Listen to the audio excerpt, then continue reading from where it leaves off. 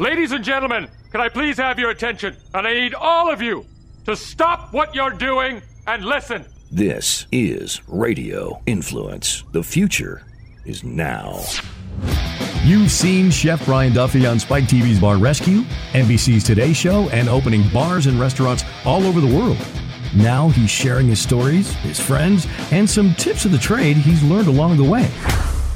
Prepare yourself to get Duffified. Wow!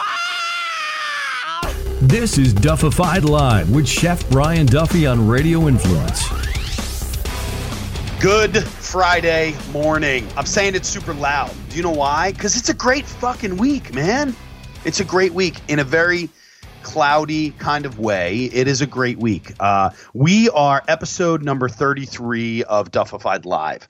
And I have had one of just the most eye-opening, amazing, emotional, peaceful weeks that I've ever had. Let me do this real quick. My name is Brian Duffy. I'm a chef. And you guys I'm going to give you my stuff right off the bat because this is a super fucking awesome episode. Chef Brian Duff on Instagram and Twitter, Chef Brian Duffy on Facebook, Duffified Live on Twitter, Ask Duff, hashtag Ask Duff or hashtag Duffified if you want to get questions out to me or just send me a message. I really don't care. Super crazy fucking week, man. And I'm cursing a lot because I've got a great guest on who made sure that it was cool for me to talk about and be raw. And we're allowed to curse because it's an explicit rated show. So quick moment of silence here. Ready? We're going to take a moment of silence. My father passed away on the 14th of October. We buried my father on the 21st of October on the 50th anniversary of my parents' wedding, marriage. So quick moment of silence here just for that. He was a pretty awesome dude. And, you never really know. You never really know how hard somebody works towards a goal until you dig into their lives when they're not around. And my brothers and I and my sister have been kind of going through all of the finances and all of the craziness of somebody who's passed away. And, my parents have been together for 50 years. October 21st. My parents got married and, they have worked their lives to get to the point of retirement, of contentment, of security, of all of that. And I'm going to tell every single one of you right now, the number one thing that you can do other than telling everybody around you how much you love them and how much you care about them and how much you appreciate them is if you're in a relationship – share your financial stuff with each other. Not that my parents did not. My parents had an amazing marriage and they both had their responsibilities for what they needed to do. My mother paid these bills. My father paid those bills. I don't even think they had a joint checking account. I think they just took care of it in a responsible partnership the way that it should be. As my father said, it is 75-75 and always do more than you think you should. Go that extra step because guess what? You're taking two lives, you're meshing them together in a very weird way, especially in this day and age with everything that goes on. You're piecing together two lives. Well, now we're going through all my father's stuff. Make sure that you have all of your passwords for every single thing that you have in a financial manner in the same place. If you have a safety deposit box, make sure that your spouse knows that shit and make sure that they have a key with the number tattooed on their goddamn arm. Okay? Make sure that everything is in place. Get a living will. Take care of all of that stuff because you know what?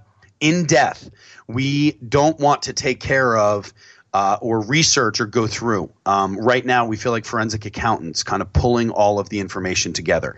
And one of the things that I'm so proud of is how well my father took care of our family.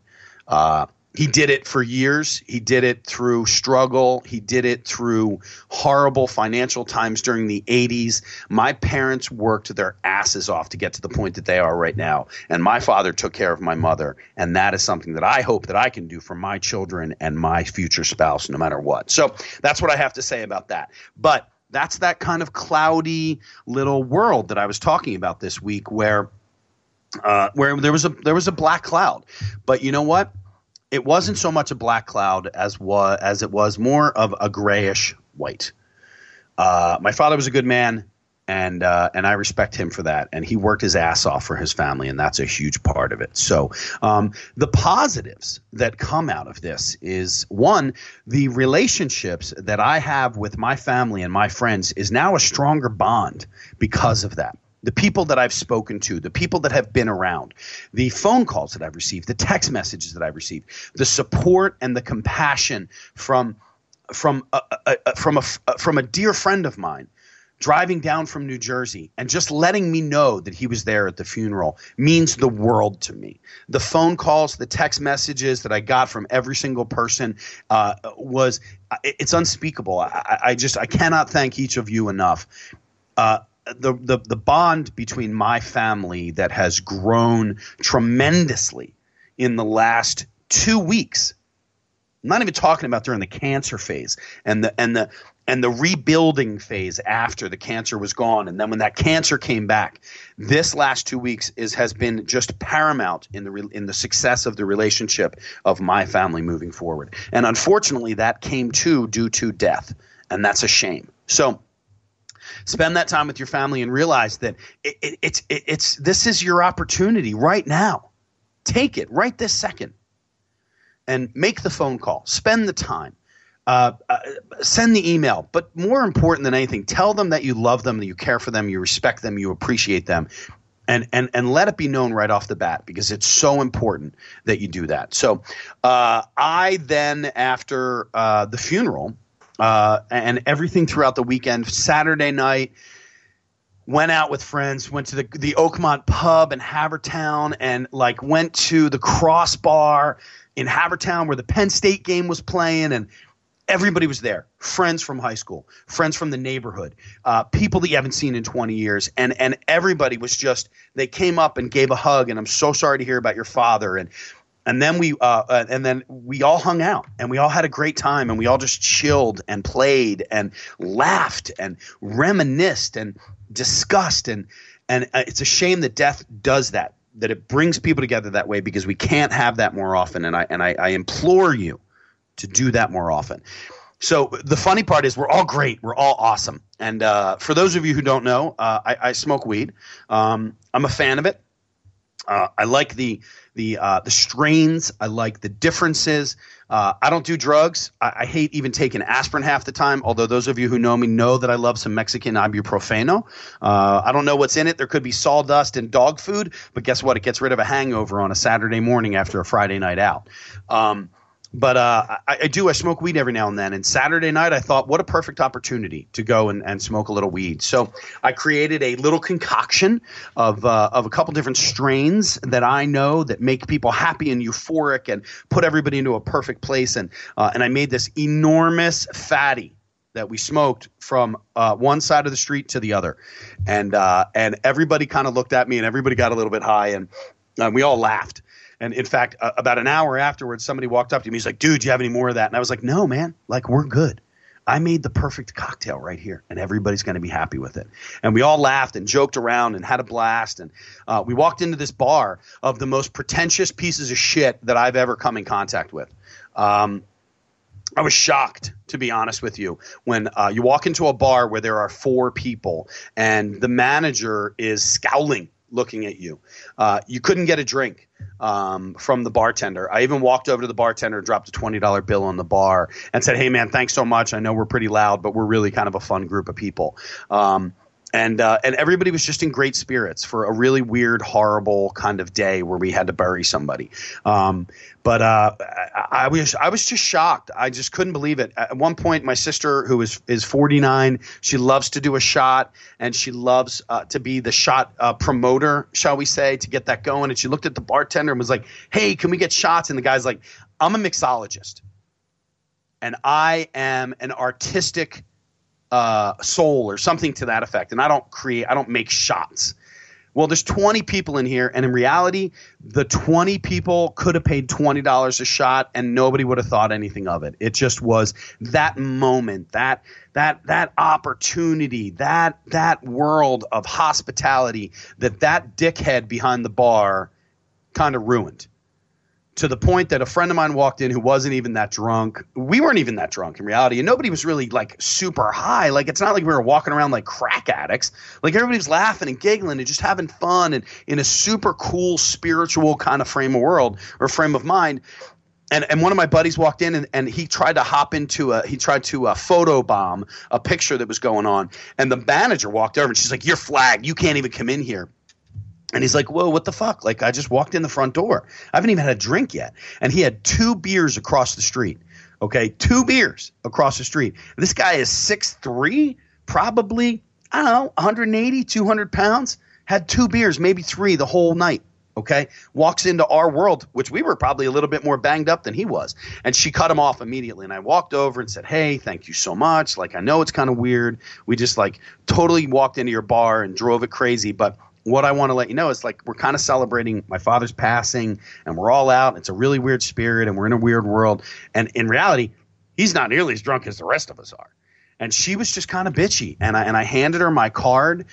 And I said, "If there's anything that I can ever do for you, I'm a chef, whatever it is, please let me know." And she kind of scowled at me, and that was it. So they lost all 20 of us, and we walked up to the Oakmont National Pub on the corner of Eagle and Darby Road in Havertown. My buddy Brendan Goggin owns the bar, and Preston was behind the bar, and he's bartending, and we just had a fucking great time. And we laughed, and we giggled, and we drank beers. I drank my Budweiser, and I talked to my friends, and it was just an awesome end to the night. And Brendan Goggin and Jeff Preston and the entire Oakmont National Pub, I want to thank you for closing out what could have been a horrible day.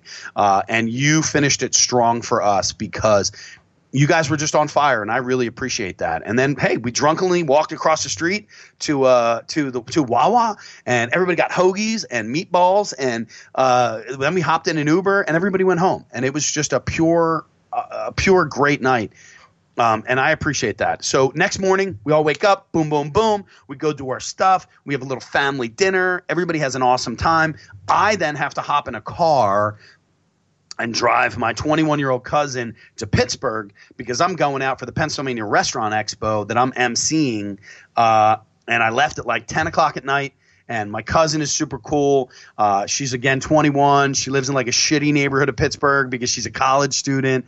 And she's a super cool cat. And I appreciate you hopping in the car with me, and I'm glad that we were able to spend that time together because guess what? I'm 46 and you're 21. We never really had opportunities like that. So, hey, I'm not even going to throw your name out there because there's no need. But MK, you know that I'm super proud of you, and my father was always very proud of you as well. So thanks for spending that time. Got to get into Pittsburgh, which I love. I'm having more damn fun in Pittsburgh this year than really anywhere else. I'm having a blast. We're out there, and I went out to dinner. My buddy Chad hopped into town on Monday night. We got to go out and have a couple pops. Went into Taco, TAKO, which is on the corner of 6th and Penn, and sat down and had 2 awesome bartenders, both from Philly. Jackie, thank you so much. And I was able to share something with her. Everybody do me a favor and go to KFC on Twitter. Okay? Go to Twitter and just look up KFC. Okay, I'm not like, Mr. Big whatever. Hold on, KFC Twitter. Okay. And tell me if you can notice one super special thing about KFC and Twitter. And I'll tell you what it is. Look at the following, who they follow. Don't look at how many followers they have, which is 1.24 million. Look at the people that they're following. Okay. A lot of companies get out there and they follow a whole bunch of different people. They'll have 5, 6, 7,000 followers, unless you're like a dickhead and you follow 2. Like, follow your fans back is kind of my world. KFC crushed it. They crushed this. Okay. They own Twitter at this point just with who they follow. Go there. Tweet me, talk to me, text me, love me, however you want. Tell me thank you. But look at that because it is brilliance in marketing at that one thing right there. Okay? Cool. Next. I go out to these great little restaurants, and Pittsburgh's a great little restaurant scene. I know everybody's pissed off about the Anthony Bourdain thing, and I'll be honest, I haven't even seen the episode, so I'm not going to talk about it just yet. I'm going to wait until I watch it because I like Pittsburgh. I love Pennsylvania. I love Philadelphia. I find it fucking weird that you guys put French fries on sandwiches that have no flavor, and you market them as a Pittsburgh world, because that's not what it is. There's an amazing food scene that's going on in Pittsburgh right now. Meat and Potatoes was one of my favorite restaurants for a long time. Taco, you guys just crushed it. Second time in there, third time in there actually this trip, in the last 3 weeks. So then ended up going over to Butcher and the Rye, ended up at Pork and Beans, ended up at Redbeard's, ended up at a bunch of different little spots. Then I had to work my ass off Monday and Tuesday. Tuesday night, I ended up going out with some friends and some new friends. My friend April, who lives in Pittsburgh, who I went to D'Anoia's with 2 weeks before, totally hooked me up, and my buddy, and got us tickets to the Pens game. So first ever time going to see the Pittsburgh Penguins play. They're five-time Stanley Cup winners. And there's always a great rival between Pittsburgh and Philadelphia. So it was cool to get in there and watch those guys win in an overtime. Got to see two good buddies of mine. Got to see two really good buddies of mine that let me rephrase that. One buddy of mine who I shot a bunch of pilots with and all that stuff, or shot a pilot with, and he's an amazing mixologist, and it's not even so much about the mixology as it is his history, the knowledge that he has. So any of you guys who are out there that get a chance, I want you to do me a favor. I'm going to pull up his Instagram real quick, and I'm just going to talk about it because he's a super cool guy and he's a very talented individual. The next thing that I want to kind of talk about is a new guy that I met up there, and he's about to open a bar that is called Mr. Rogers. Hold on, I got to get this. So Danny Ronan is my buddy. If you get a chance, check him out. It's D Ronan on Instagram. There's a great picture right there that he's got of Johnny Cash, that classic picture of him giving the finger, and his uncle, his 82-year-old uncle, who's kind of doing that without even knowing that that's what he was doing. So check him out, Danny Ronan. It's D Ronan on Instagram. Check out my new buddy, Mr. Spencer Warren. Spencer does a whole bunch of bars out there. He's got his website is popupembury, EMBURY.com. He owns a bunch of cool little bars and stuff. He's a great mixologist. His knowledge of booze is just really, really amazing. You can check him out at M Spencer Warren on Instagram. Not sure about Twitter or the other stuff, but check him out as well. Got to sit in the bowels of a restaurant that's being built right now. We sat down. We got to sample a whole bunch of stuff. We got to sample some new brandies, and then we kind of finished the night off with a little bit of Pappy Van Winkle. It was my first run with it. I loved it. I was super thankful and grateful that Spencer was able to share that with me and with Chad, despite how exhausted we all were. That was super cool, and I really enjoyed that. So, and then I had, and then I got back to my room about midnight, 1 o'clock in the morning, and chilled out for a little bit, and woke up the next morning and got some calls done, and then had a great 5-hour drive back east. Driving 76 East all the way out of Pittsburgh. It's a stunning drive. It sucks because it's just a straight run the whole way through, but it was a beautiful drive all the way back. I got a lot of good phone calls in and got to talk to some good people and kind of close up some of the stuff after the last week. Every now and then I get a shit ton of work done in my car when I'm on a drive. So, flying, you never get to do that. I work on a plane, but I actually had some FaceTime with some friends, literally FaceTime because I FaceTime people.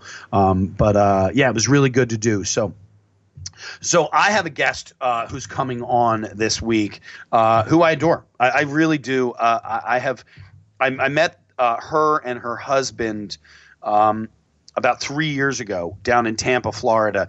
And there are people that you meet that you just kind of have you have a feeling about. You have kismet. You have karma. You have I don't know what word I'm looking for. You just kind of feel it. Good people attract good people.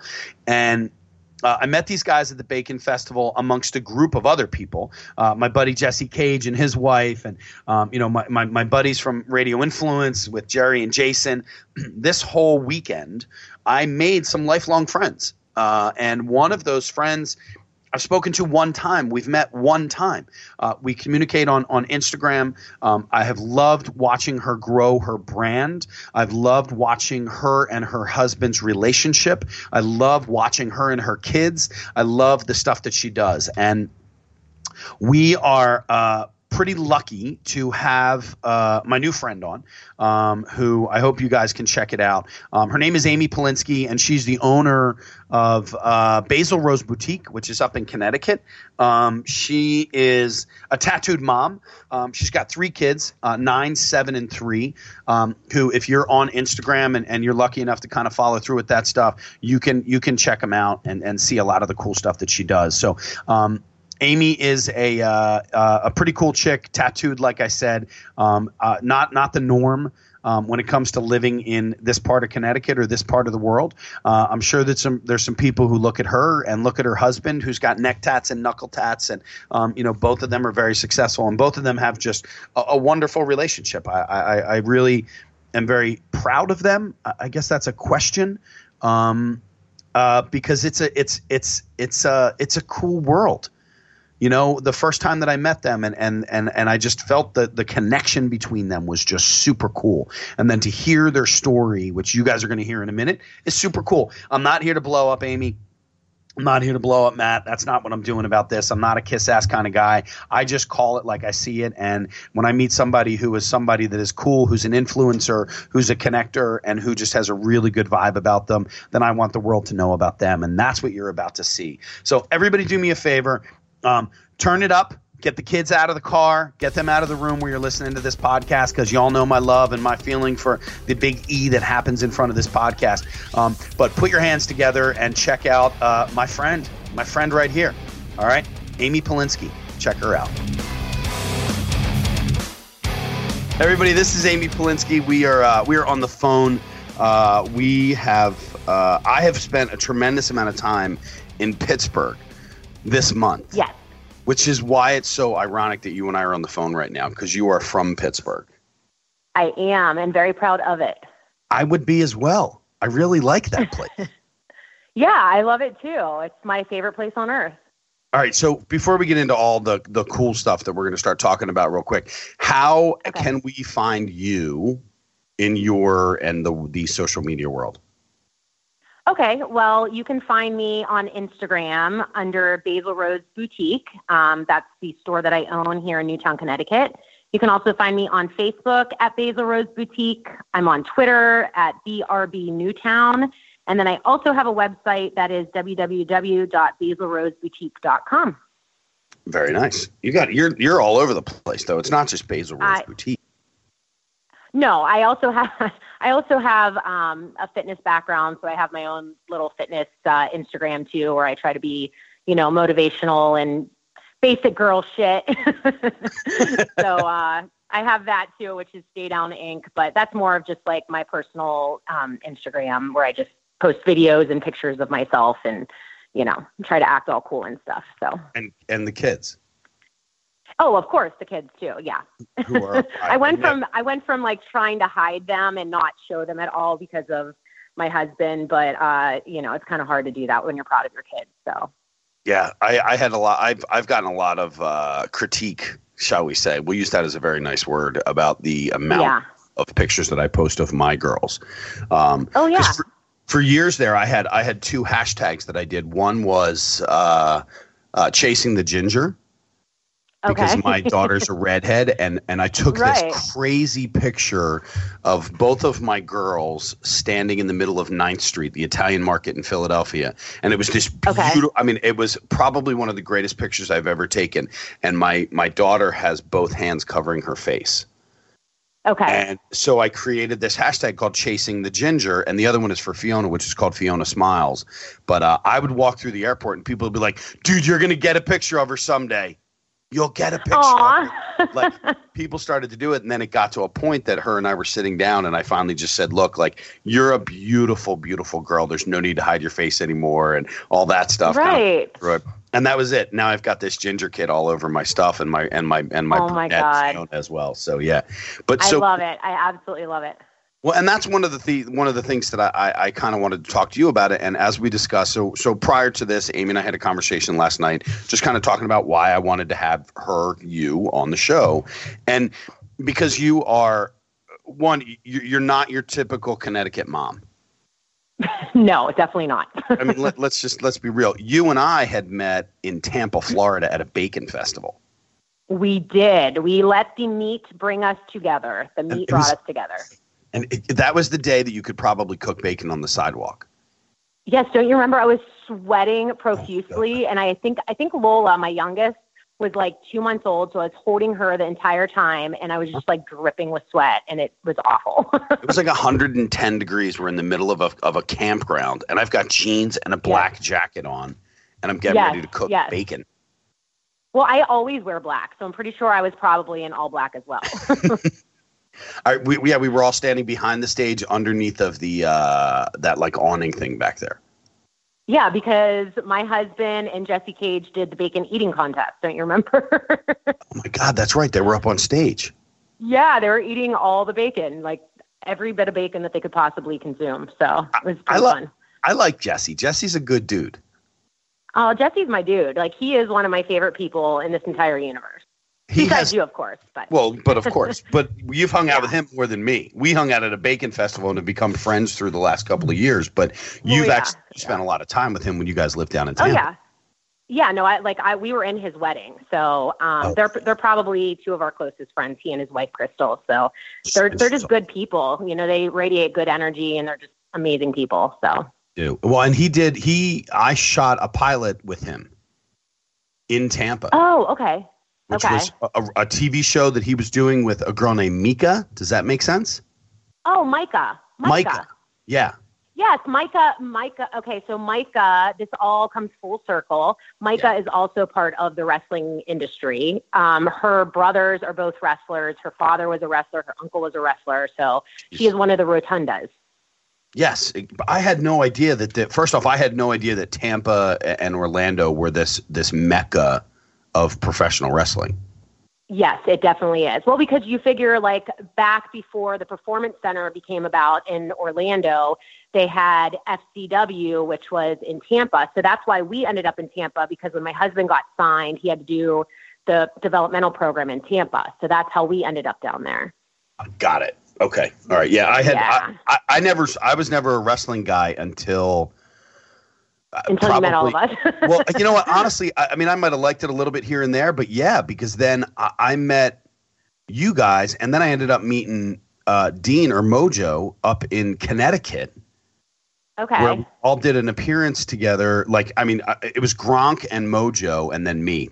I have a picture of Gronk, Mojo, and me, and I swear to God, I'm like 4 feet tall. I will welcome to my world. 5'2", baby. You're 5'2"? I am, yeah. You never know it because I have a huge personality, so everyone assumes I'm much taller. I swear to God, I had no idea. And I'm very humble too. So what brought you guys then from the world of wrestling and that whole 9 yards down in Tampa up into Connecticut when you're from Pittsburgh? So we moved obviously from Pittsburgh. So funny story, when my husband got signed with WWE, I was a school teacher, which everyone is shocked to find out. So I have my master's in education. I was teaching school. I owned a house in Pittsburgh that Matt moved into when we met with me.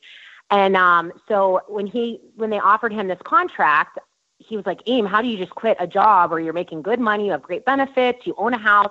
And I was like, we're just going to do it. We got to chance it. Like I put everything into this. I believed in him. So we actually rented the house out for 4 years, which were the longest 4 years of my entire life. But I quit my job, moved to Florida. We did our thing down there, and then we were there for 5 years. And then, some things happened with Matt. He had some injuries, and so he had to go over into commentating. So when he found out he was going to be a commentator, they were having him fly to Connecticut every week. So he was gone. He was gone constantly, even more so than he is now, I think. And so basically I came up here one time with him just to see what he does at the studio. And I was talking to his boss, and I was like, listen, I hate Florida. I need to get out of there. What can we do to get ourselves up here to Connecticut? I love it here. And he was like, well, it would actually be better for all of us if you guys lived up here. He's like, let me see what I can do. And so basically I was talking to his bosses back and forth, and I was like, make this happen. We have to move. Now, was all of this happening behind Matt's back, or was this like... Well, I mean, Matt knew that I wasn't happy. I'm a Northeastern girl. Like, I need mountains. I need trees. I need to be outside. I need to not sweat my ass off. So, basically, I just, like, I have a really great relationship with pretty much everybody in WWE. So I would talk to a lot of his friends and bosses that work for WWE, and I'm just like, you got to get us out of here. So, get me out of hell. So they just, and Matt did not want to move, but he also knew that it would mean he would come home at night, you know, a lot more often. So it just happened really quickly. Like within 2 months, I get shit done, let me tell you. Within 2 months, basically, they were like, okay, you're moving to Connecticut. So we moved up here. And then within a month of us moving here, they put him on TV. So now he's gone again. But it's okay because I'm happy here and I absolutely love it. So yeah, well, you can tell. That's basically it. Yeah, it's amazing here. So I mean, your posts, everything, and then the fact that you put roots not just in a house, but in a business as well. Yes. I mean, that's a big thing. And so where did that, I want to go back to Pittsburgh. Okay. Just because I've had so much, I've been there for the last month twice. So I was out there the first week of October, and then I just drove back, which is the drive from hell. And yes. Well, we both did it we both did it this past weekend, the 6.5 hours. So yeah. Yours is 6.5. Mine's only about 4.5, but I drive like a maniac. But you also have to realize I'm doing the drive by myself with 3 children, and most of the time I have the 2 dogs with me too. Yeah, that's true. And I always said I'm an Outer Banks guy, so we vacation in the Outer Banks. One, because there's nobody down there. I don't know if you guys ever get down there or not, but it's beautiful because there's nobody around. There's nobody around. Yeah. And it's not the Jersey Shore where you're packed on top of each other. Yeah, I can't do that. I don't do that. There's space. And you ready? I rent a 6-bedroom house for $1,700 and it's on the water. Oh my God. And it's nothing. Amy, I swear to God. And for some reason, I don't know if it's the fact that the kids are in the car for that amount of time or whatever, but when we get down there, there's hardly any cell phones. There's rarely an iPad. There's rarely a TV on because the kids jump off the back deck into the water. And then, oh my gosh, and I mean, heaven. And my girls are 16 and 13. My niece and nephew who go with us as well are 15 and 12. By the way, talking about wrestling, my nephew is 12 years old and he's 5'11", wears a size 12 shoe. Oh my God. The kid is massive. Hit 5 home runs. You got to get him trained. 5 home runs at the Cal Ripken Stadium in Maryland this summer. It was a tournament record. The kid has to bring a birth certificate with him to prove his age every time he plays. Oh my God. Yeah.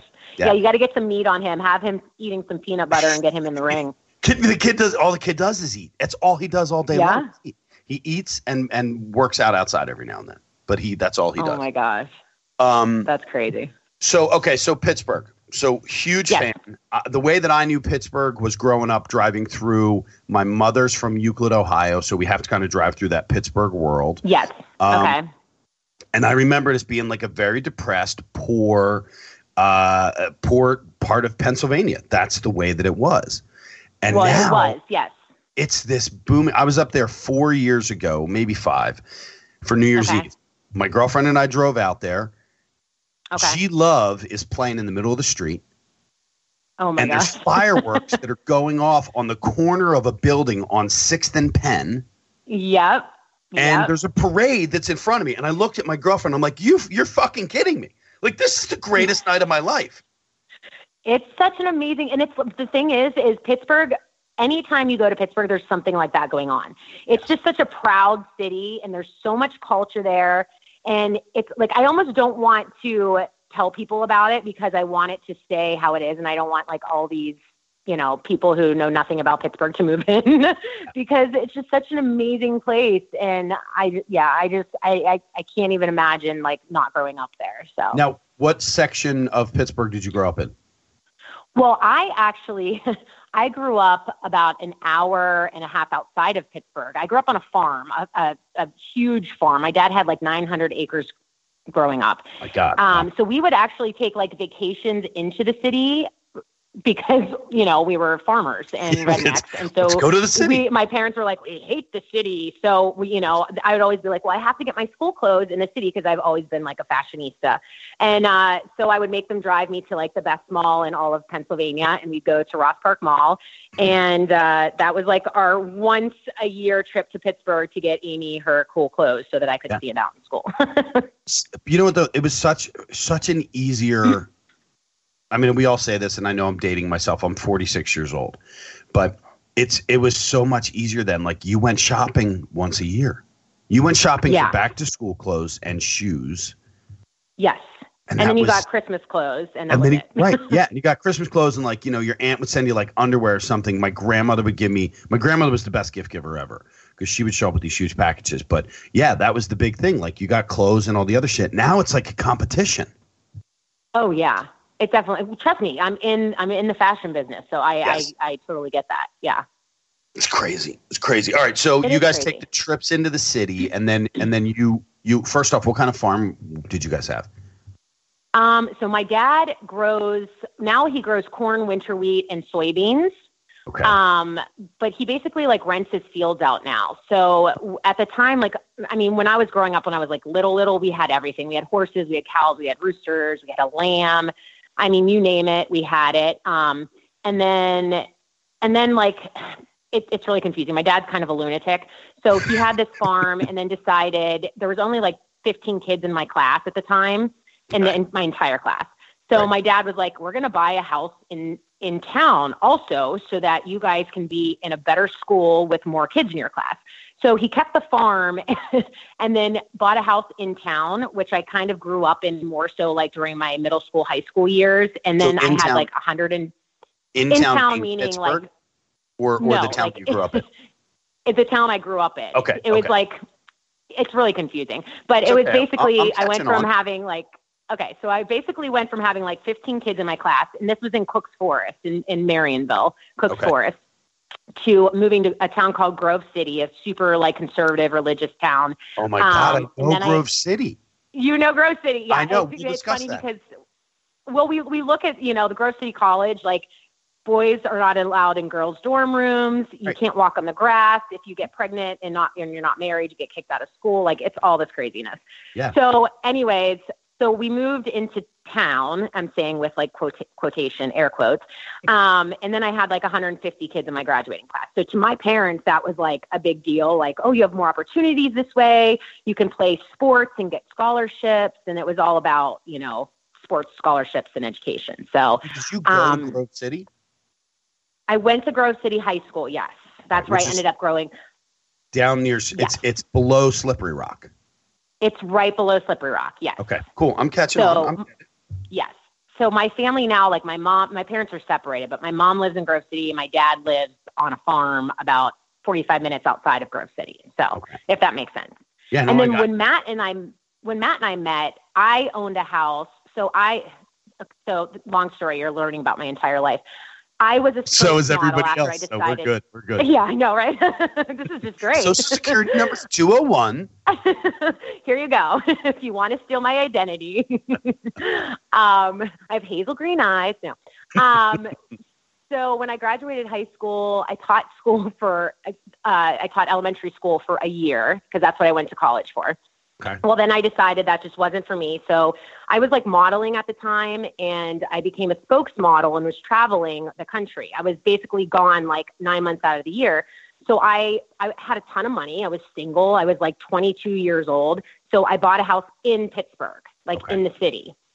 Okay. So I bought this house in Pittsburgh, and then that's when Matt and I met. And then he moved in the house with me like within like 2 weeks of meeting. Oh, I'm not a hussy or anything, but you know. No. But if you guys were like hooking up for like a week, it'd be a different story. But it was 2. You guys have really gotten to know each other. It was nice. Oh yeah, we totally got to know each other. By that point, we had said we loved each other. We had He moved in. I mean, he probably also saw like, oh, here's this old, because I was like 23 years old. I owned a house. He was.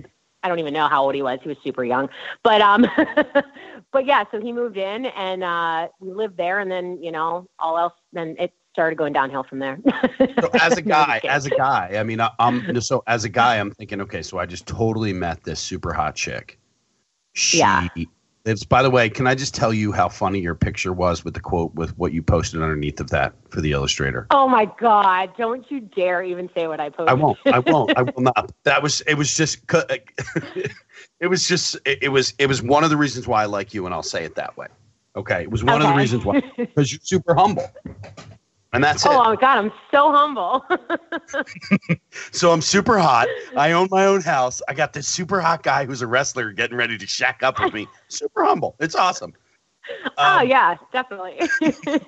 So as a guy, I mean, here's me. Like, and I can look. I'm going to put myself in Matt's shoes for a second here. But super hot chick, model, owns her own house, has a great job. Yeah. Got a whole bunch of cash, and he's like, I'm totally going to hook up with this chick. Next thing you know, you guys are like in love, getting married, living in Florida. It's the dream. Yes. All you needed. Yeah. A dream. It's a dream. And then next thing you know, there's like 3 little kids popping out, and yeah, you got yourself a full-blown all-American dream. Except for we're not very all-American. Not at all. People, but that's what. So now modeling at this point, was this pre-tattoos for you?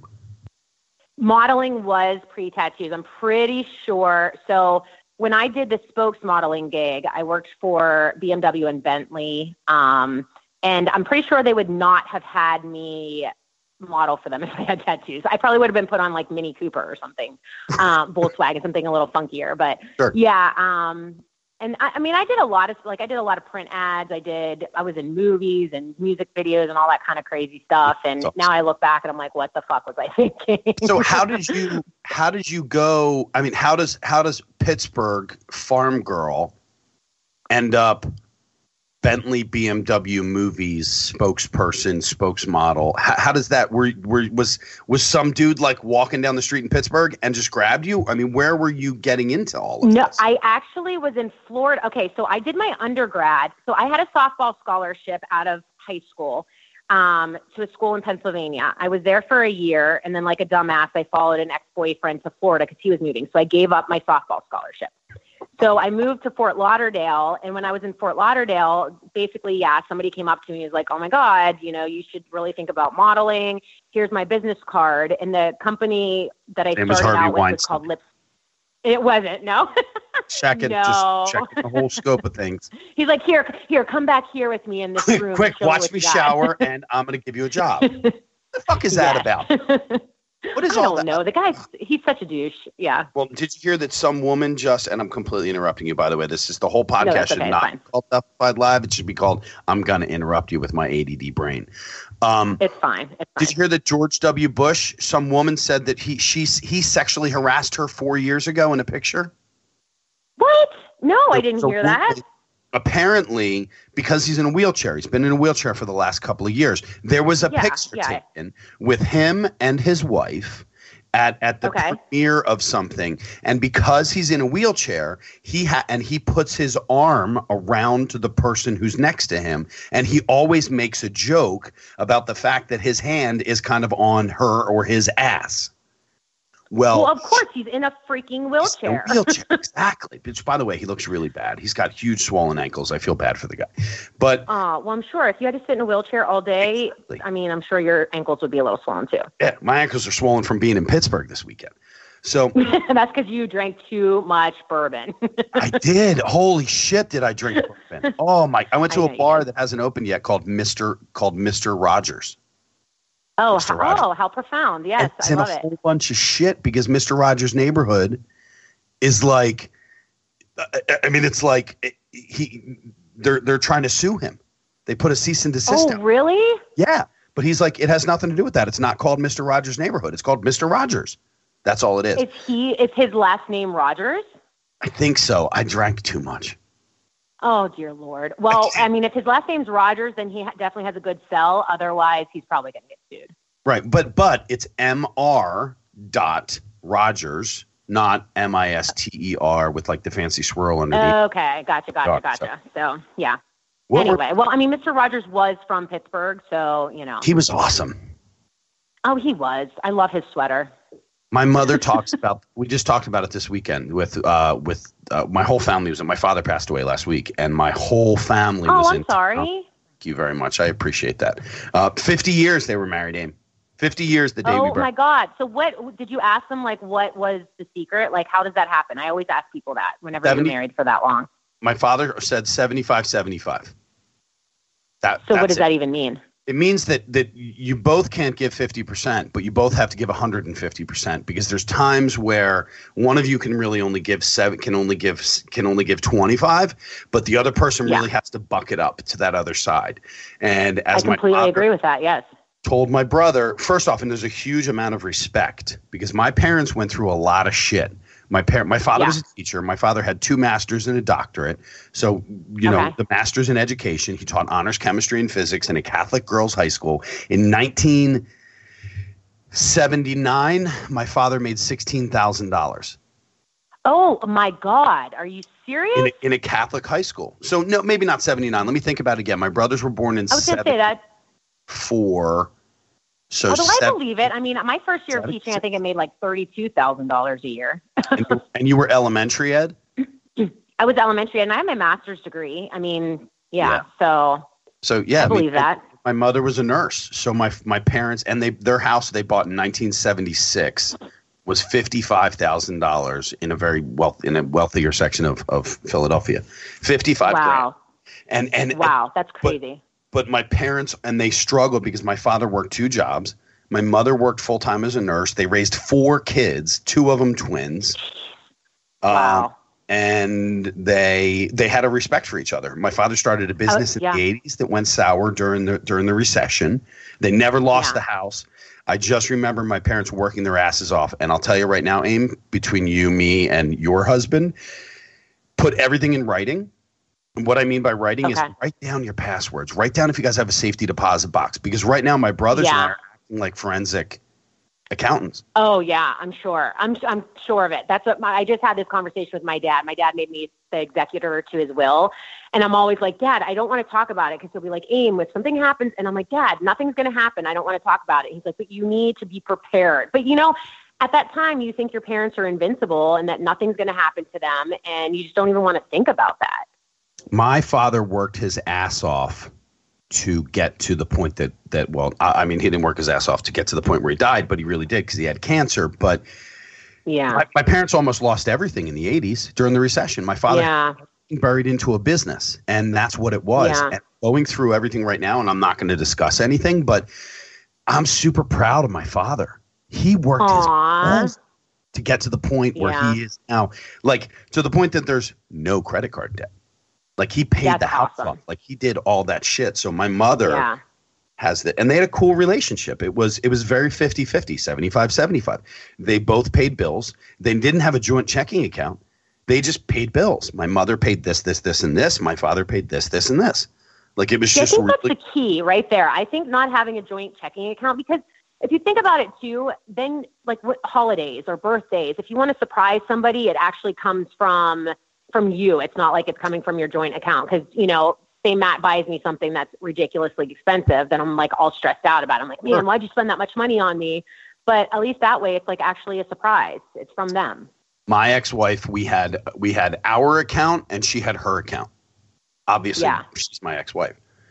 But that was the way that it worked. I mean, it was just that way. You know, there was no, I don't know, it was I learned a lot in the last 15 years. I'll tell you that about relationships. So I'm sure you have. I'm still learning. So it's, you know, it's a work in progress. I'm pretty good now. I think I do well.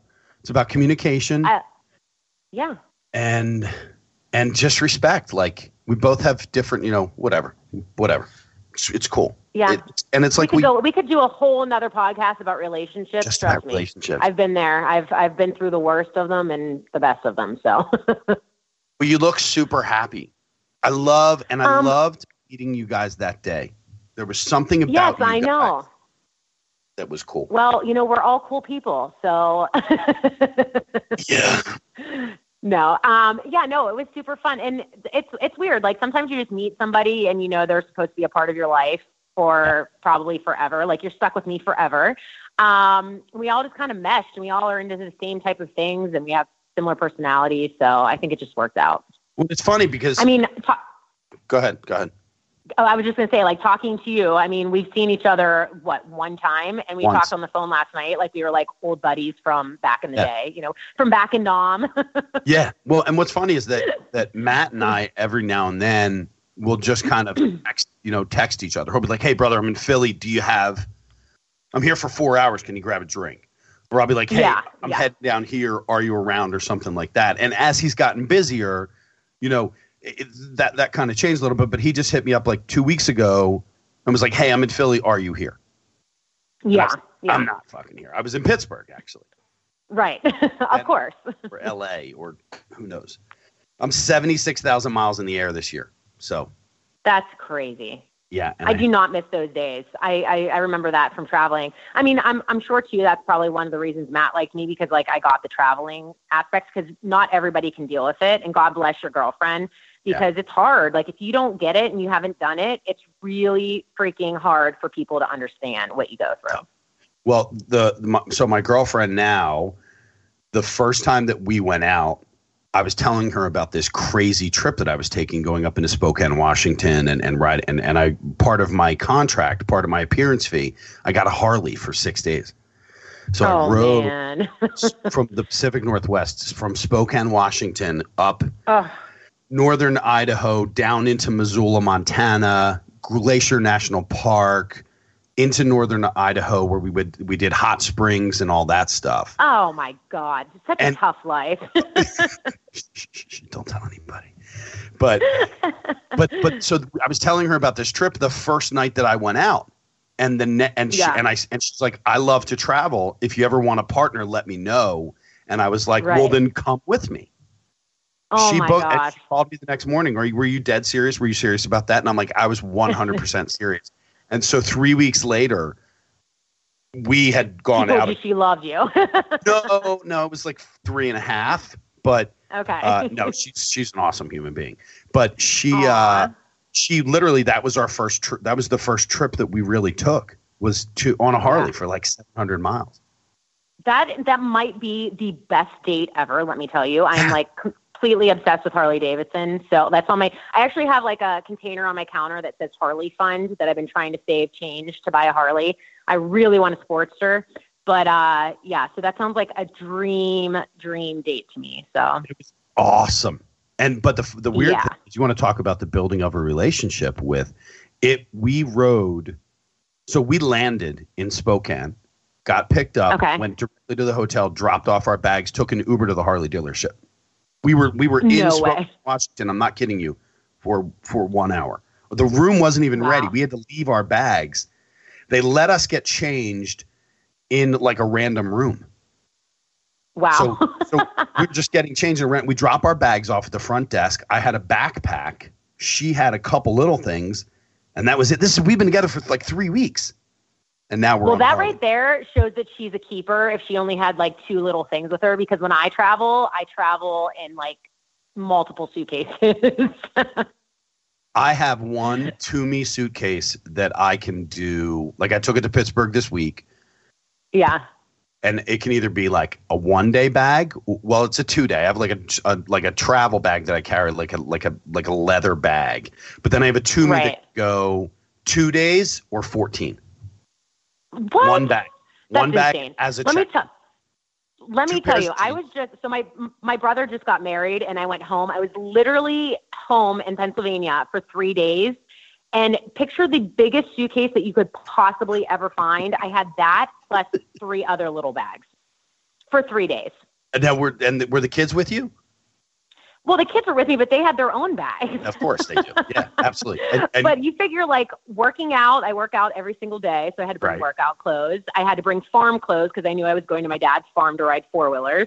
I had to bring, like, going out clothes because, you can't go home in your hometown and not look good because I'll see everybody from high school. Right. And then I had casual clothes and wedding clothes. God. I'm not, no. I had to, like, piece together a suit to go to my father's funeral. I swear to God I did. And I wore an ascot. Oh, dear. I wore an ascot. Did you really? Oh, my God. I love yes, it. I love it. Absolutely. I love it. I need to see pictures of this. I do. I love an ascot. Because they never wear it. I love an ascot, too. I met, years ago, my ex-wife. I met her grandfather. and he and I were talking about how people dress like shit all the time. I mean, think about it. Yeah. Girls, you go to a bar, and especially out in the Pittsburgh area, anywhere across the country, the girls are dressed to the nines. We're talking heels, we're talking dress, we're talking accessories, we're talking hair's done, makeup's done, and there's the boyfriend in flip flops, a pair of jeans, a t-shirt, and a baseball cap. Across the country. Yeah, it's super annoying. Yeah. But I travel with one bag, but I have 10 hats with me. Yeah. Well, I know you're a hat dude. Yeah. Oh, I like hats too, actually. I like hats on guys, and I like hats on myself. So. Well, I started to put a package together for you, so I have something for you that I'm sending up to you. Oh, no way. Awesome. Yeah, it's kind of fun. It's this little world of Duff that I live in Duffified, so you'll have some spices and a couple other funky things. I can't wait. I cannot wait. Okay, so Flora, so where did the tattoos begin? Well, oh gosh. Well, the day I turned 18, I went and got my first tattoo. But of course, it was like the super cheesy, like tattoo that you're not sure if it's a star or the sun or whatever. And then I've always just kind of been obsessed with them. And I had a couple of them before I met Matt. And then, so this is a really funny story. And I know that you can relate to this because we actually went to the same tattoo artist in Florida. Yeah. I was doing a reality show about me and my family, and they wanted me to get tattooed on the reality show. So we went to Atomic Tattoos in Florida, which I know that you go to also in Ybor City. Ybor City. Yeah. Love it. So which, by the way, I went there. My tattoo guy in Ybor City is from Scranton, Pennsylvania. Are you serious? Frank Scares is his name, and he's a super cool cat. I showed him a picture of something that I wanted, and I said, hey, why don't you show me some of your line work, send me some of it, because it's all about line work. I mean, coloring and shading. Yes. Oh, definitely. But that line work is massive. So I said, text me your stuff, and he sent me a text, and his phone number was 717. And I was like, I got a feeling about you. It was meant to be. Yeah. So go ahead.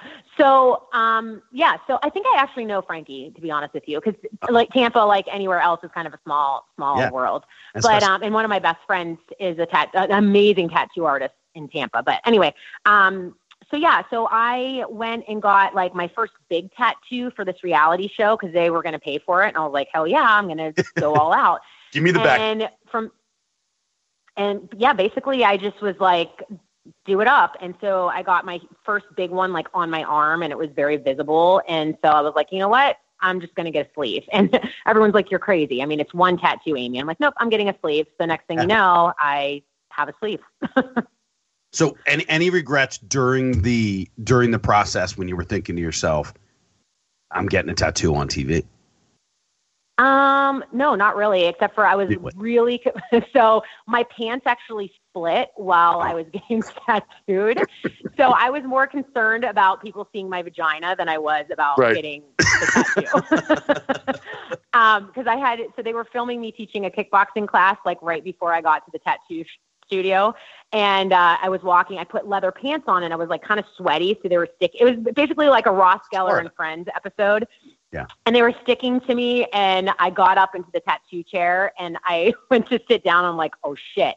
So the producer looks over at me, and she's like, Aim, you split your pants. And I look down, and there's like my vag hanging out. Yeah. So I had my legs crossed the entire time, and I'm like, oh, this is great. Everybody on television is going to be able to see my vagina. Right. They're gonna have like the pixelated version, like in between your legs when you're getting the tattoo. There's gonna be like the little pixels right over top of your vagina. That's awesome. This is my she life. Must have something crazy going on down there. Yeah. No wonder why I'm so popular. So then, but you have a back piece as well. I don't. I just have a little one on my back. I have a sleeve. And then I have my feet are done. And then I'm starting a sleeve on my other arm.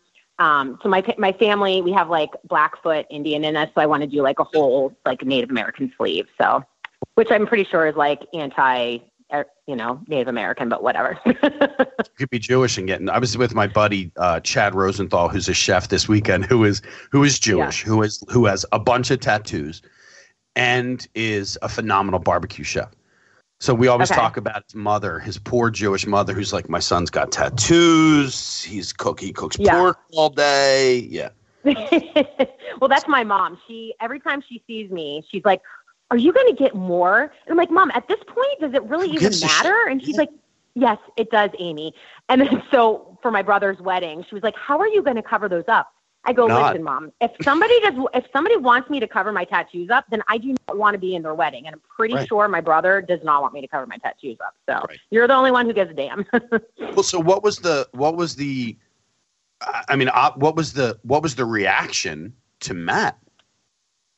Well, I think they thought I was just going through a phase because so I bring him home one day, and he has a mohawk. He has like these huge gauges in his ears, and of course he's tattooed.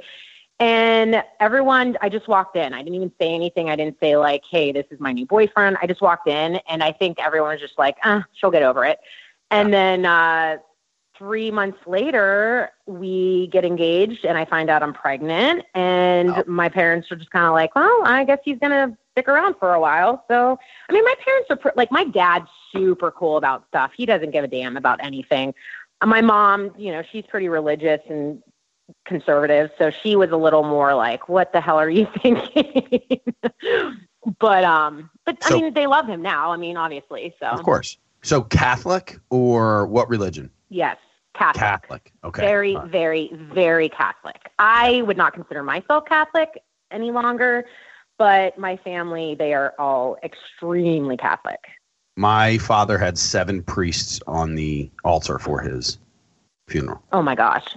Okay, Both so maybe my not parents- that Catholic. Both my parents Eucharistic ministers. My father taught in Catholic Okay. education for 26 years. My sister is Yeah. a Eucharistic minister.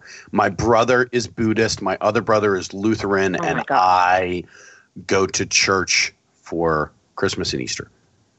Yes. Okay. Gotcha. And three well, of us you are probably three go of us more are often than divorced. I do. 3 of us are Yeah. divorced. So Yeah. Well, I mean, that's why my mom and my dad are divorced. So I'm like, you know what? You do you and I'll do me. We will believe in what we want to believe in. And I am a good person. I do what's right. And that's all that matters. So it's all that matters. That's awesome. yeah. Well, that's fun. So Yeah. so now what's going on now? So the store, where did I mean, when I first saw the store, I'll be honest, I thought this chick has got to be bored. Because she's got 3 yeah, kind kids. Her husband travels all over the world. You travel all the time as well. 3 kids, 2 Yeah. dogs, just moved to Connecticut from super hot fucking Florida hell, Tampa. And Yes. now you're in Connecticut. So where did Basil Rose come from? Well, I mean, we moved here, and this was like the first time in my life that I really hadn't worked. Because I went back to teaching school after I got done with all the modeling stuff, because obviously now I had kids and I needed a schedule. I couldn't be traveling. So I went back to teaching school, and then I taught fitness classes also. So I've always had like multiple jobs, and I was busting my butt. I had a studio in Florida. So I was used to being crazy busy nonstop. But we move up here and life just completely slowed down. Like Matt's gone all the time. So I'm home with the kids, which is awesome. I mean, I love being home with the kids, but for somebody who's really creative, which I know that you can understand, I was just going crazy. I'm like, what the hell? I got to figure something out. So I was like, I got a couple job offers from friends here in town. Like, hey, if you want to work part-time for me. But my thing is like, I've always wanted to own my own business. I wanted to have a say in something. I wanted to be able to be creative. So, one day I was out with one of my girlfriends, and we were driving through town. We had brunch, and we both kind of looked at each other, and we were like, we really need a boutique in this town. There is nowhere to go shopping. And so I looked at her and I go, I'm opening a boutique.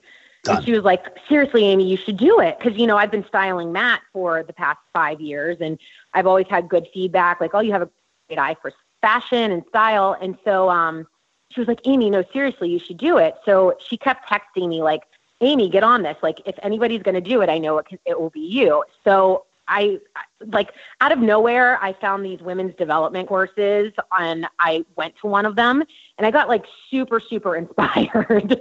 And Nice. I was just talking to other women, that are like already business owners or going to become business owners. And I came home that night and just started writing up a business plan. And next thing you know, I handed it to Matt and I was like, I know you're not going to believe in this and you think I'm crazy because I am, but I'm doing this. And he looked at me and he was like, no, you're not. And I said, yes, I am. And I said, I will get my own, financing for it. I'm not going to take anything out of our family's, bank accounts or anything like that. Like, I will have it paid back within a year. And within 3 months, I had the store open and I've already made back. I've had the store open for a month now and I've made back every penny that I put into it. That's awesome. So, that's awesome. Well, and I loved within a month, everything was paid back. Yeah. Is that what you said? Everything. Wow. Yes. I loved the local news story that you had posted. Oh yeah. The guy didn't know what to do. It was so funny because he didn't know what to do. He's like, because he kept referencing like the tattoos and you wouldn't expect this and blah, blah, blah, blah. And I'm like, dude, just shut up and talk about the store for a couple minutes. Well, okay. So he actually knows me pretty well. And he knows that I'm like a total lunatic. And because I do CrossFit with him. And I think everybody is just like, do you stop? Like you just don't stop. No. And that's just me. Like it's organized chaos. Like I'm OCD. My house is always spotless. Like I'm super organized, but at the same time, my life is total and complete chaos. I mean, just totally. But it's like, it's great. This is when I do my best, is whenever things are busy and chaotic, because when I'm just sitting around doing nothing, that's when I go crazy. I let my mind wander and I just go nuts. Well, so, people say that. They say it to me as well. First off, if I took a picture of my desk right now, you'd probably vomit. I'm just going to let you know. I probably would. Because it's I probably wouldn't be your friend anymore. Oh my God. You would never be my friend. You would not be my friend. And people say it to me all the time. Like, you have to, like, look, I hate to say it. People said it to me for my father's funeral. My father passed away on Saturday the 14th, and I had an appearance that night that I had to do. I was contracted to be somewhere, and I looked at my mother, and I said, "Mom, I'm going to make the call. I'm going to cancel for tonight." And my mother looked at me and she's like, "What do you mean you're going to cancel? You love doing that stuff. Why are you going to cancel? Your father would have, your father knew what you like to do." So my father passed away at 1 o'clock, 6 o'clock that night. I'm on stage. Like with G Love, like we're doing the whole thing together. And people always say, like, slow down. But when you slow down, that's when you get in trouble. That's when you get bored. That's when you start doing stupid shit. Absolutely. Yeah, absolutely. Like at night when I get home from work, if I'm just sitting, because that's the one thing Matt's always like, you never sit down, you never just relax. I'm like, you have to understand, if I'm relaxing, it's because I'm sleeping. Like, you only live one time. I'm going to make the best of every minute of my life. You have forever to sleep when you're dead. So right now, if I'm sleeping, it's only because I absolutely have to refuel my body, and so that I can get up tomorrow and kick ass. Like, that's my goal in life, is to just kick ass. And what's your sleep? Are you a 5-hour a night person, or are you an 8? Oh, no, I get 8 hours of sleep a night. Like, I make a point. I mean, I have to with my schedule, because I'm like, I do crazy workouts. I'm taking the kids to school half the time. It's just me with all 3 kids, running them to school, picking them up, doing all their lunches and everything. So, and then I'm really the only person that works at my store right now. I have 2 girls that like work part-time, but I mean, if I don't sleep 8 hours, I am a bear. Like, you do not want to be around me.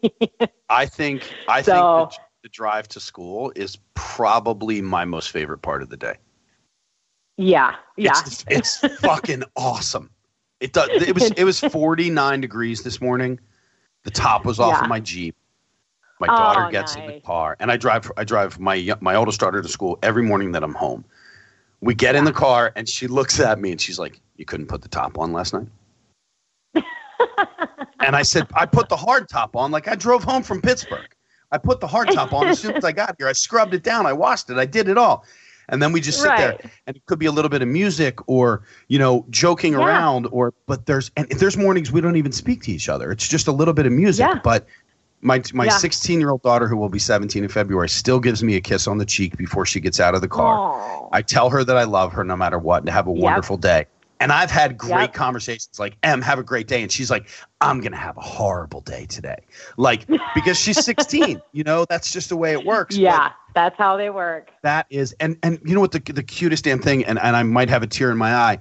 Before she goes to bed, she says, "Dad, can you drive me to school in the morning?" Like I've done it for fucking 4 years. Yes, I'm going to drive. Yeah. Like I can't wait. And I always say, yeah, we'll see what happens. But I FaceTime keep her on her toes.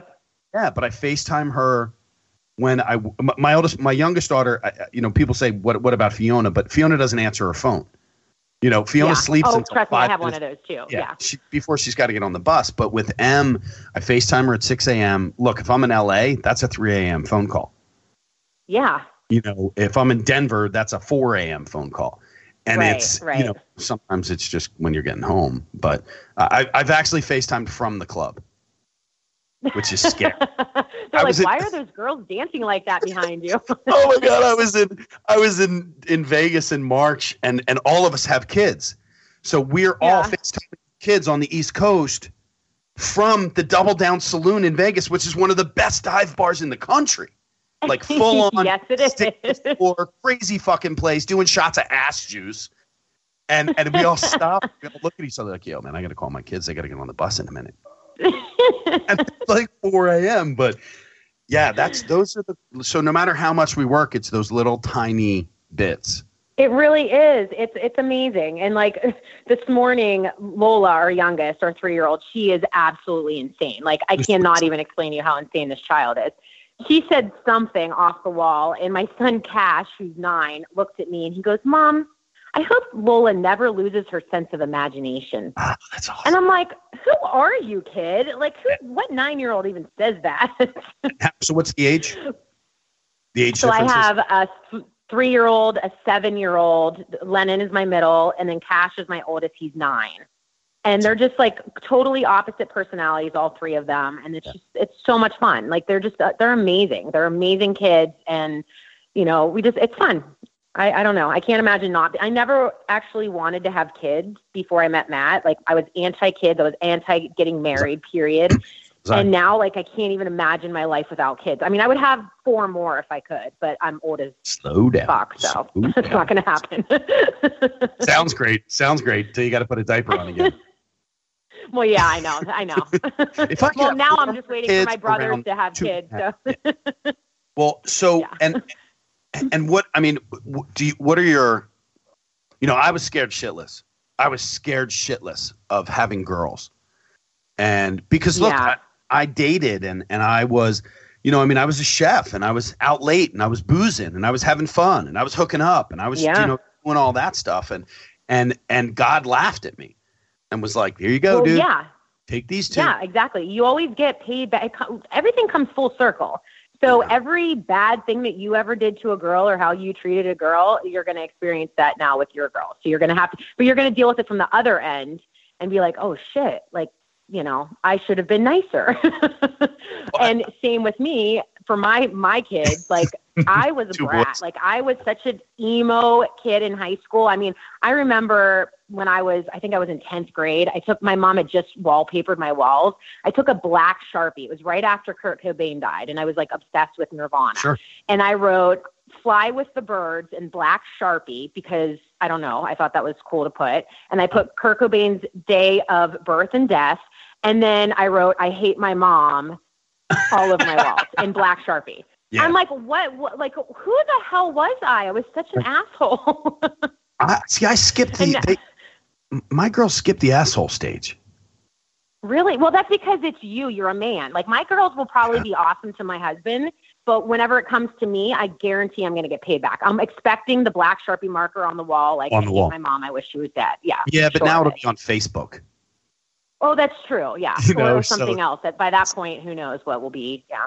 It'll be skywriting. But yeah. Yeah. Oh, there will definitely be skywriting. Like my mom is awful and I hate her. It'll be the one like over the Jersey Shore, that goes like from Ocean City to Atlantic City. That whole. I mean, what are your like? I mean, look, I'll get what concerns do you have for your kids in the next 10 years? Oh gosh. I mean, I know that's a big, huge question. Not being criminals, no. Sure. Honestly, like our hardest thing is just keeping them balanced because of, Matt's schedule is so insane. So my kids are really emotional. They cry. Somebody cries at least once a day. Like, I miss daddy. So just keeping them like grounded and understanding, you know, the fact that he's traveling and then, you know, I go and open a business and now I'm gone all the time. So I just want to make sure that, you know, that they're loved and that they treat other people with respect. And that's just the big thing for me, is just like respect is huge. Because, you know, I've had kids come over and have play dates, and kids are fucking assholes. Like they're assholes. Absolutely. Ugh. So I just want to make sure my kids aren't assholes and that they treat people with respect and that they're just good human beings and that they're smart and they read. We're in like the drug, date, rape, alcohol thing. And my daughter went to a concert, and I can't believe I did this. So I'm super, super open with my girls. I discuss almost everything. You know, Emily comes home from a party and I'm like, what were you drinking? And she's like, nothing. And I'm like, don't bullshit me. Like, I know. And she said, well, I was drinking vodka. And I'm like, okay, cool. Now let's have a conversation. What were you drinking it with? She's like, nothing, straight. And I'm like, you an asshole? I'm like, from now on, before you go to a party, take a bottle of cranberry juice and just pop it in your purse. Right. You know? Well, and here's the thing. If you're straight with them and because they're going to do it regardless. If you're like, oh, you're grounded, it doesn't matter because they're still going to freaking do it. That's why it's, in my opinion, what you're doing is the best. I mean, I'm not there yet. I'm not to that point right now. I'm just like, don't be an asshole. But, you know, as long as you're upfront with them and you're like, okay, if you're going to have sex, because you're going to find a way to have sex regardless, then at least use protection. I'm throwing up right now. You know? I'm literally well, yeah, but it's going to happen. It's going to happen. I mean, how old were you when you first had sex? We're breaking up, Aim. I'm having a hard time hearing you. I can't hear anything you're saying. That's all I'm going to say. But you know what? In my world with my girls is super cool because we have a rule. If a boy makes you cry, other than he's giving you flowers, run away.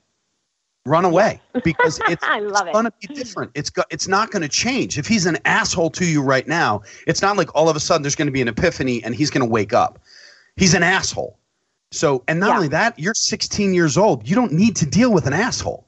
And this isn't about sex. You're dealing with assholes now. Can you imagine the level of assholeness you're going to deal with later? And not only that, but I have fucked up relationships for them for the rest of their lives because I'm super cool.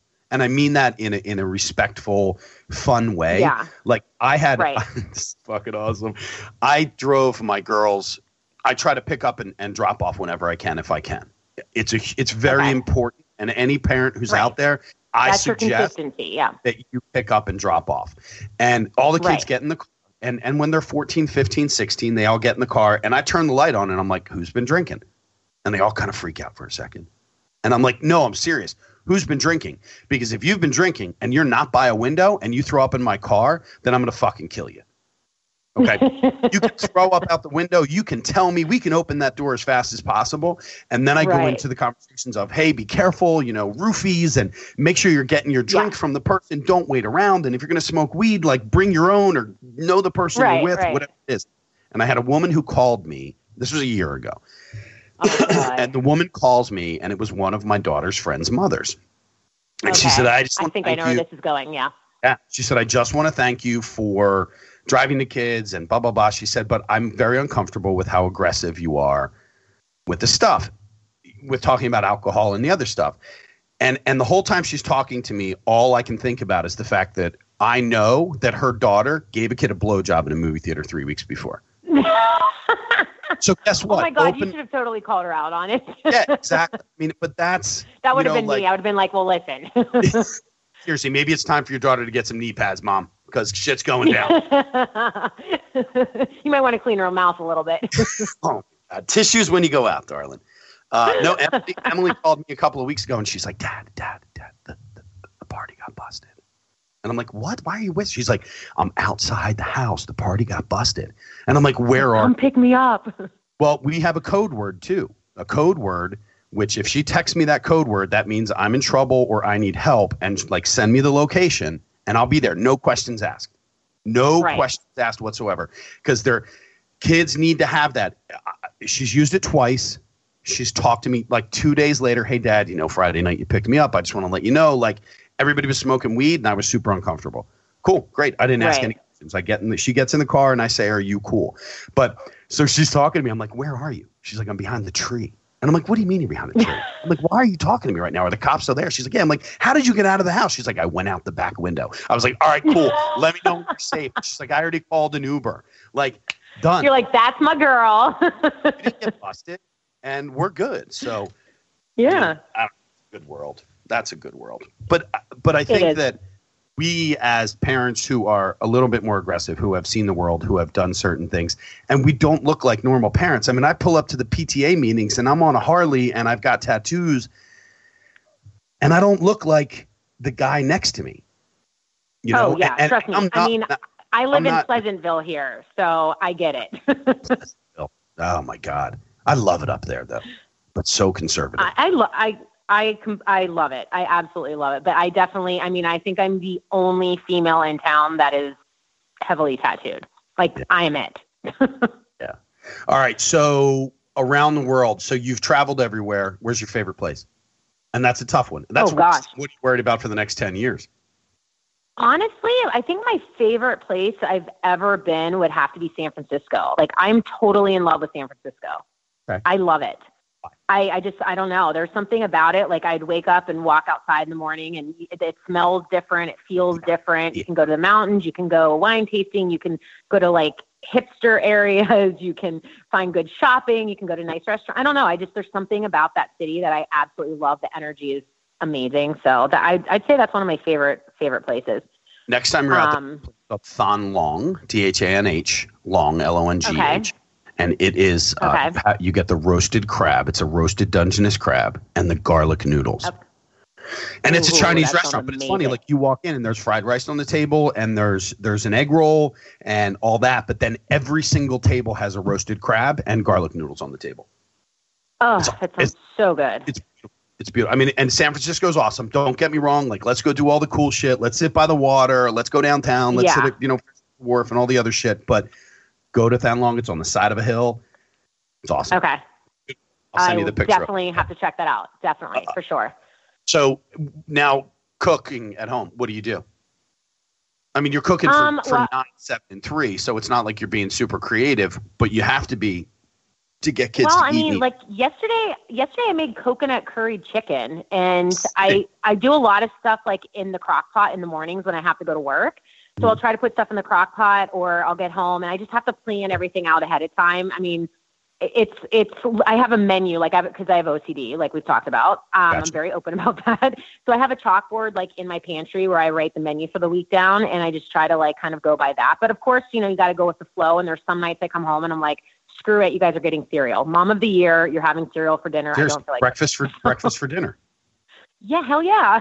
Eggs and pancakes. So yeah, but I mean, I'm also like a fitness fanatic and I try to eat really clean. So sometimes I'll just make myself something super boring like chicken and veggies, and I'll make them something different. But we do a lot of sloppy joes. We do a lot of meatloaf. We're meat lovers in this house. So anything with meat, we're good to go. Last night's dinner in my house, I'm not kidding you, was bratwurst with cheddar in them because I got them at a festival. Sausage and peppers that I made on Sunday, and chicken turkey meatballs that I made on Sunday. And my daughter and I just sat and we watched. What the hell did she make me watch last night on Netflix? I don't know, like Stranger Things again. No, American Horror Story. Oh, okay. I was going to say the new Stranger Things series comes out tomorrow. The second season. So, but they said today.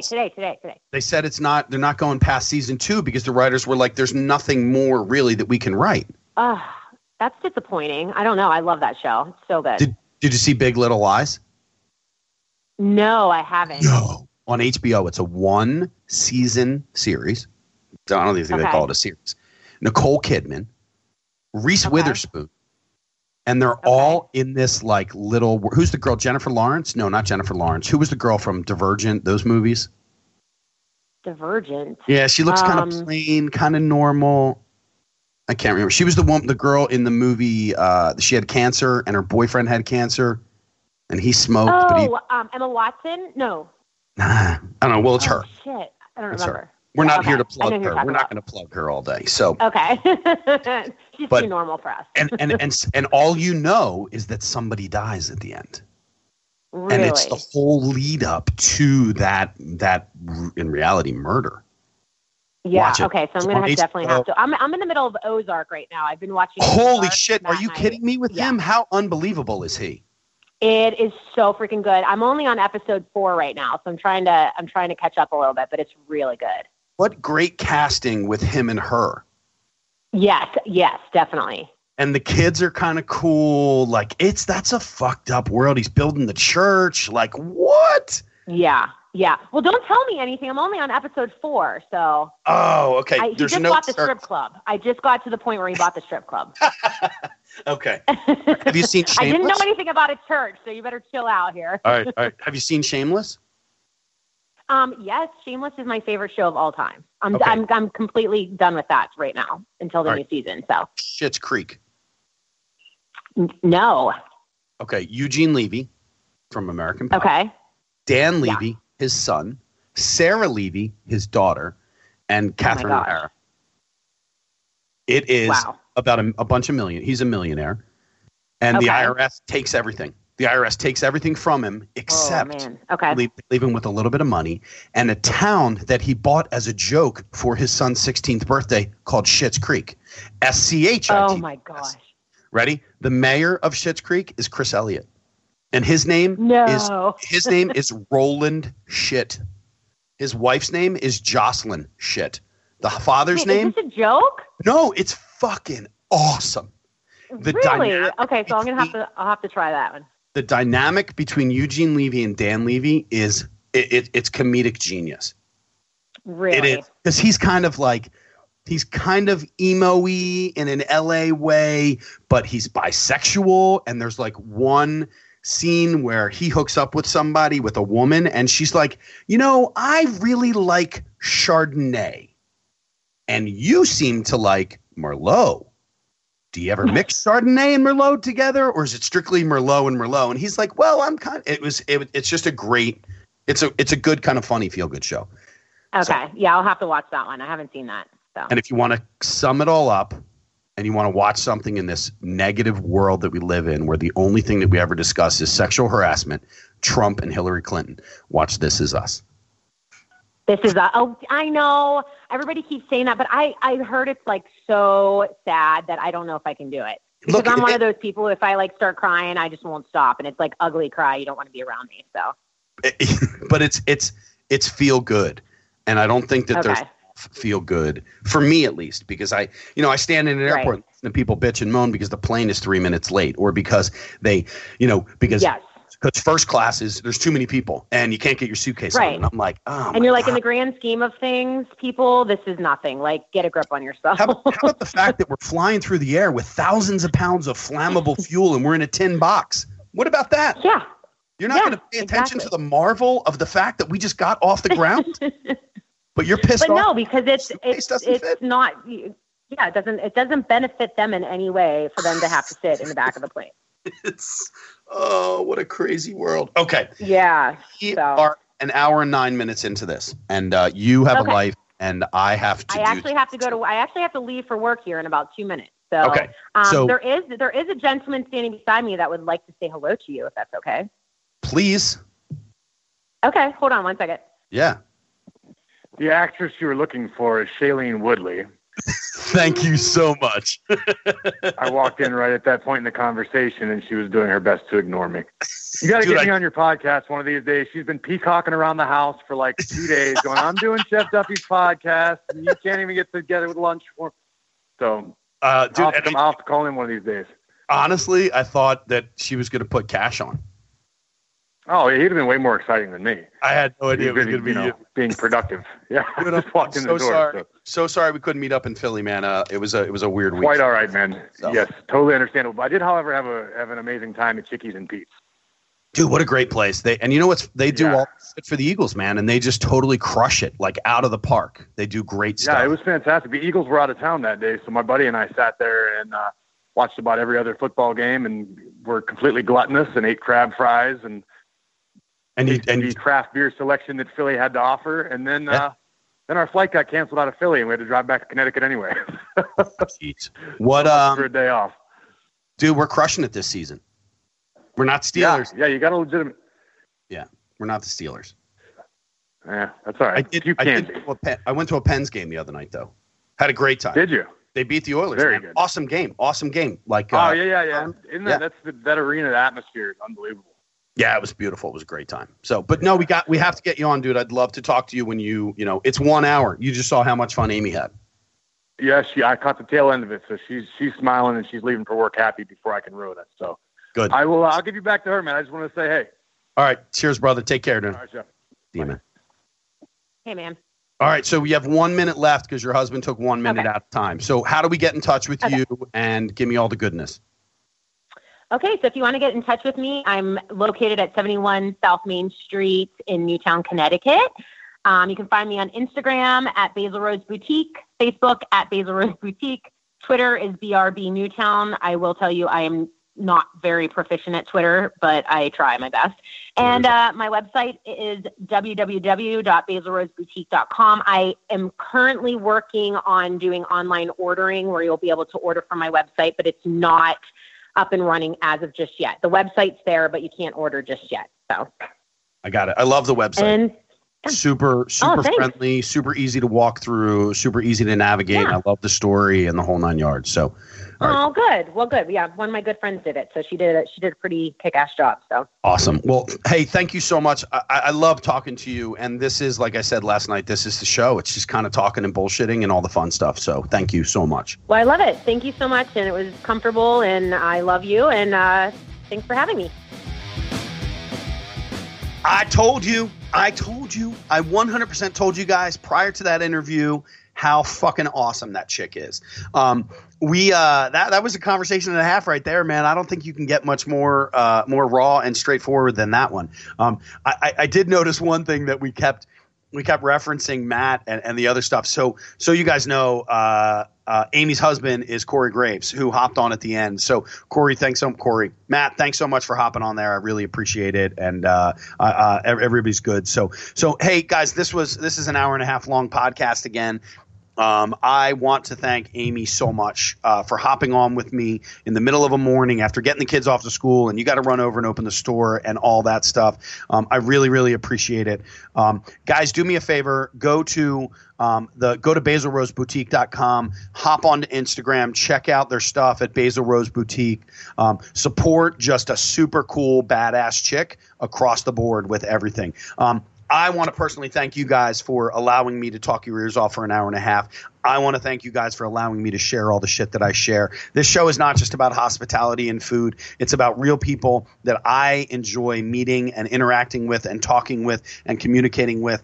And these are people that I just think that you guys might enjoy. So I hope you all appreciate the time that we spent. I want to thank everybody that I have to thank really quick. Maggie Gagliardi, the unbelievably talented and beautiful artist who does all of our illustrations. I want to thank Michelle out at Techno Solutions for all the hard work that she does to keep the sites up to date and kind of tell me what to do, what I'm missing, what I don't have. Jerry and Jason from radioinfluence.com. The amount of quality podcasts that these guys produce is just unmatched. Check out some of their stuff. Go to radioinfluence.com. Subscribe to some of the great podcasts that these guys put out with some really, really quality individuals. If it wasn't for Jerry every Thursday night saying, okay, great podcast, can you please send me notes on the show? And then I've texted them to him. I have emailed them back to him. These guys are just super helpful, and they make this whole process of what was a negative world prior to getting involved with them just super fucking easy. So talk to these guys, check them out, support them, do every bit of it. That's all I have to say. You guys are fucking awesome. I'm out.